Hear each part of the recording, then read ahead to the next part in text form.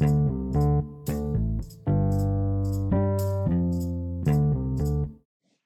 everybody, welcome back to my podcast, or more likely, welcome to my podcast. So if you consider buying a VR headset, you're probably looking at the MetaQuest or Oculus Quest. They're the same thing. The Quest 2 has sold about 10 million units, according to UploadVR.com. I own one of the things myself and love it besides the battery, which is not that good. However, back in 2022, on October 25th, the MetaQuest Pro was announced for $1,500, and it introduced eye tracking and better pass-through mode compared to the Quest 2, which is basically black and white. The headset features a Snapdragon XR2 Plus and 12 gigabytes of RAM, which is twice the RAM of the Quest 2. So it seemed the idea was that the Meta Quest 2 would be for entry level for casual people, and extreme fans would have the Pro.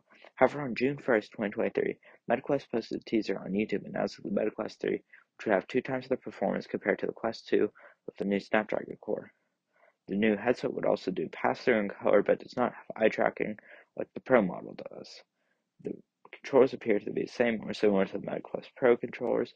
On the website, Meta does not say much more than what I went over here for the Quest 3, so we'll just have to wonder until the headset launches.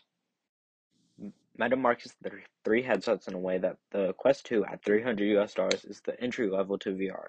The Quest 3 is a mid-range model coming in at $500, and the Quest Pro is an extreme model, having its price drop to $1,000 compared to the earlier $1,500, which makes us wonder if Mark Zuckerberg planned this all along, or if Meta expected to sell more of the Quest Pro and had to launch the Quest 3 early. Okay, so that's the rundown on the MetaQuest family of headsets, but it's time to talk about the Apple Vision Pro. What's interesting is that there's no Apple Vision, just the Pro model for a whopping $3,500. The Apple Vision Pro is equipped with the M2 chip, same thing as MacBooks, and then an R1 chip, which is meant to process the data from the sensors to stream the images from the camera to the headset in 12 milliseconds.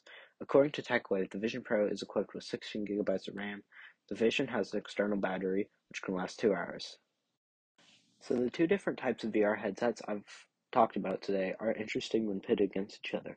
The Apple Vision has better specs, but the MetaQuest Pro has a better price to specs ratio. The Apple Vision Pro doesn't have controllers. All MetaQuest models have controllers, but there are options to not use them and use hand tracking instead. So the winner of the fight really depends on your preference. If you're into gaming, choose the Meta model. But if you want to run Apple apps like FaceTime in the App Store, then probably go for the Apple Vision Pro. However, the Apple Vision Pro seems to be a beta model, getting Apple into the VR market, so maybe wait for Mark 2 or 3 or a price decrease. That's all I have for the episode. Have a good day, and if you could follow me, it would really help me out. Bye.